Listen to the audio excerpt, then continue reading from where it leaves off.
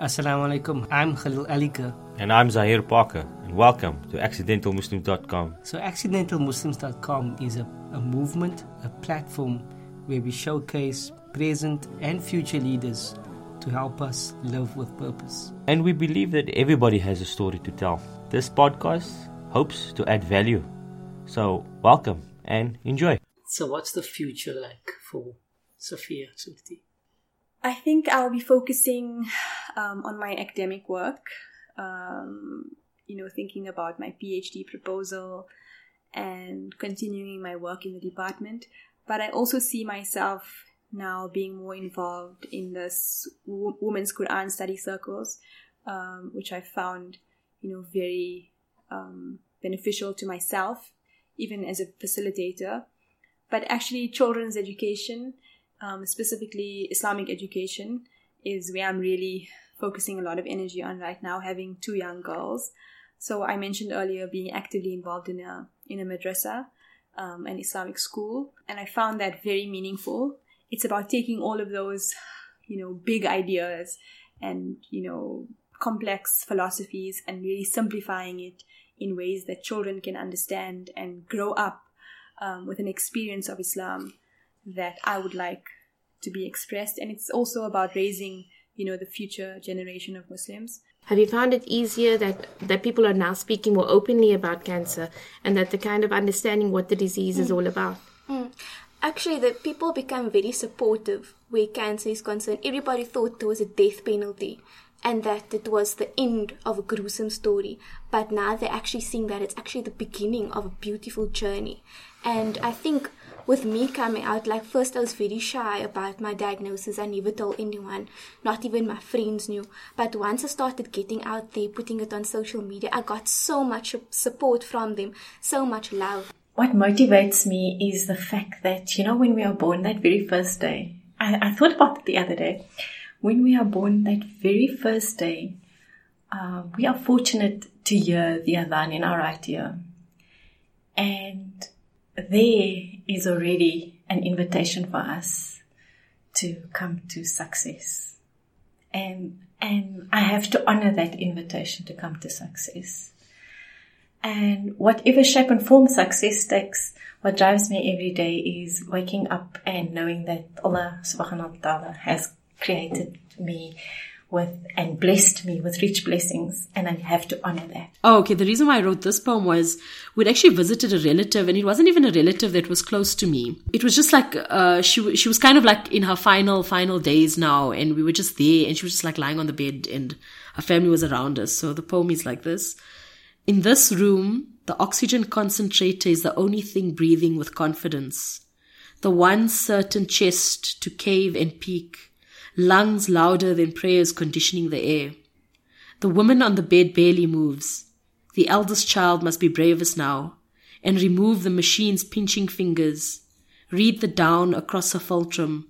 Search for damp proof of being. The other children cup their hands over hers as if they were holding in a baby bird. And for me, when we were there with her, it was such a touching moment because, everyone was around her. The kids were reading Yasin, there were hufaz among the grandchildren. It felt like because her being there made me think of my own life, my own mortality. Was I doing enough? Or I don't believe as deeply as she's obviously believed, and what's lacking in me that I don't have that level of faith, stuff like that. And it was just that scene that was so poignant that I thought, no, I have to write this. But in terms of who I am, there's a part of my heritage which I'm very proud of.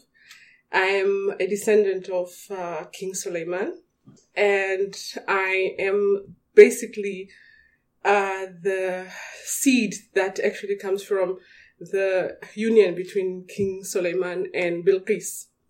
Oh. And my ancestors got to be known as here in South Africa as the Lembas. So they traveled from North Africa and they eventually settled in a place called Venda. And so we are the Black Jews. I am a descendant of the Black Jews of South Africa called the Lemba. And I'm a Muslim. And like my ancestors and those who have come before me, I even take myself to pre-Adamic time. I am a slave of Allah, here to carry out the message that my sisters have been carried out. Look for a mentor who's relevant to what you want to pursue and who buys into what you are about. If the person you want to mentor you doesn't buy into your business or your product, that's not the right person for you. And if he doesn't understand your market or the people you want to speak to, that's also not the right person for you. How do we get our youth to read? So I think the answer is that the youth actually read a lot. They're glued to their phones. They're reading all the time. What we have to ensure is that they read other things aside from their Snapchats and their WhatsApps and Instagrams, etc. That's what we have to get to. Because they're reading all the time. So we have to look at ways of producing media that appeal to them along these platforms. And I don't have time for the kind of snobbery that says, no, but they must be able to read, the newspapers and stuff. No, I have very little patience for that. Media must evolve to suit its audience. We need to create media products that appeal to this generation. And I still remember it when I had a Yahoo email account. I've moved on to Gmail, so stop judging me. But it was at the bottom, it said always exceed expectations. And it was something that I lived by, and I still do. And the nice thing sometimes is being a Muslim woman, people just underestimate you. So you're going to wow them anyway. And they're so wow that they're just like, oh my God, I can't believe that this person does all of this stuff, but then she looks like this. And sometimes it just doesn't connect for them. A bit of an anomaly for some people. Do people tell you that you're doing too much? Sometimes they do, but I think they don't also fully get me. Many times I was told professionally, oh, no, you're doing too much and you've got to slow down and whatever. I don't believe that that's the case. I mean, I look at my parents and they are, alhamdulillah, 65, 66 years old and they're still going. They're still working for the community. They're still trying to make a difference. And I think that's where I get my inspiration from, because my mom and dad can easily say, I'm well over the retirement age, but I don't think that they, and they do get tired, but they will never tell you, look here, I think I'm going to hang up those clicker talks. My dad's still talking about playing soccer on William Herbert, and my mom is still cooking up a pot of curry somewhere. And at the end of the day, my dad just yesterday went to a mosque meeting on the last Tuesday of every month. We all know it's the mosque meeting and my dad is there. So as much as I say, I'm getting tired and maybe I'm doing too much, I have to look to my parents and I say, but they're still doing this, man. They've still got passion for what they believe in and what they want to do. So we create an identity for ourselves based on where we are needed or what we do, which isn't necessarily who we are. And, that's why I said I'm a mother, I'm a wife. Those are roles. I'm a coach, that's a role. I'm a seeker, it's a role. All of those things are roles that I'm playing, and at different times. And I can have 5 roles, I can have 10 roles, I can have 12, 50, how many ever I want to pack on. But when I ask the question, who am I? And I do away with all the roles, what am I left with?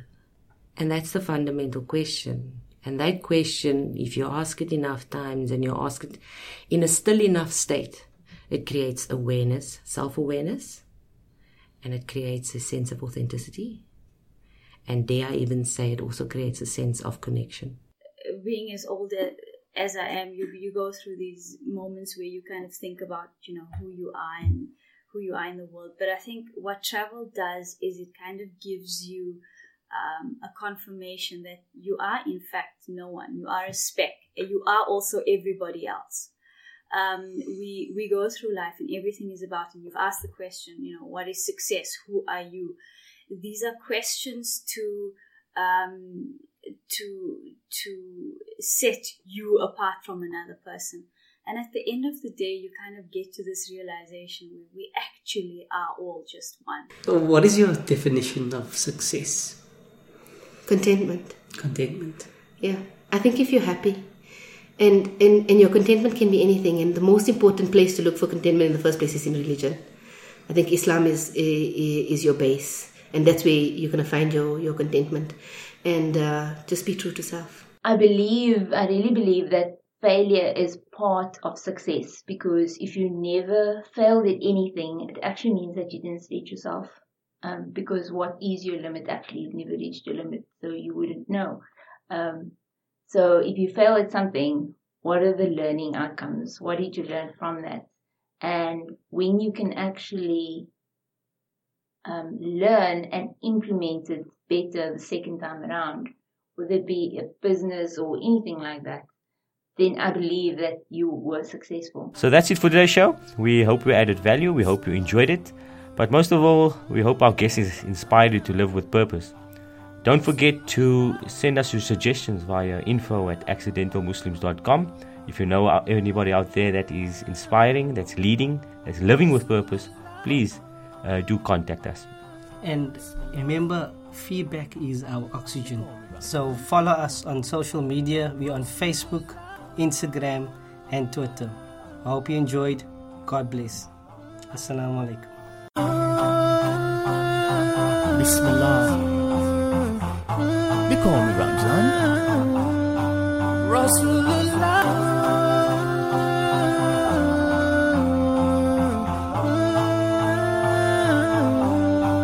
Rasulullah. Oh, you came into this life, brought up as an orphan child through a time of deep despair. Oh Muhammad, your days at what began as a fair and honest man. You showed just how much you cared. And one night in that cave, when the archangel came, and your life in this world will never be the same. Rasulullah, Habiballah, your light is always showing me the way. Rasulullah, Habiballah, I'm longing for the day I will see your face. Oh, oh, oh, you brighten up my day. Oh, oh, oh, and in my heart you stay. Oh, oh, oh, with every breath I take. Oh, oh, oh, I'll never leave your way. I stuck a light up in your soul. You became the chosen one to proclaim the word of God. Oh Muhammad, in the brightness of the sun or the stillness of the night, you will never ever stop being kind, giving hope and serenity and love to a divided world that didn't have enough. Rasulullah, Habiballah, your light is always showing me the way. Rasulullah, Habiballah, I'm longing for the day I will see your face. Oh, oh, oh, you brighten up my day. Oh, oh, oh, and in my heart you stay. Oh, oh, oh, with every breath I take. Oh, oh, oh, I'll never leave your way. Rasulullah, Habiballah, peace be upon ya. Rasulullah, Habiballah, I really love ya. Rasulullah, Habiballah, peace be upon ya. Rasulullah, Habiballah, Rasulullah, Habiballah, your light is always showing me the way. Rasulullah, Habiballah, I'm longing for the day I will see your face. Oh, oh, oh, you brighten up my day. Oh, oh, oh, and in my heart you stay. Oh, oh, oh, with every breath I take. Oh, oh, oh, I'll never leave your way. Oh, oh, oh, oh, na na na na. Hello, Ruby, can I have your attention? Killer Shagon, feel me, we go talk later.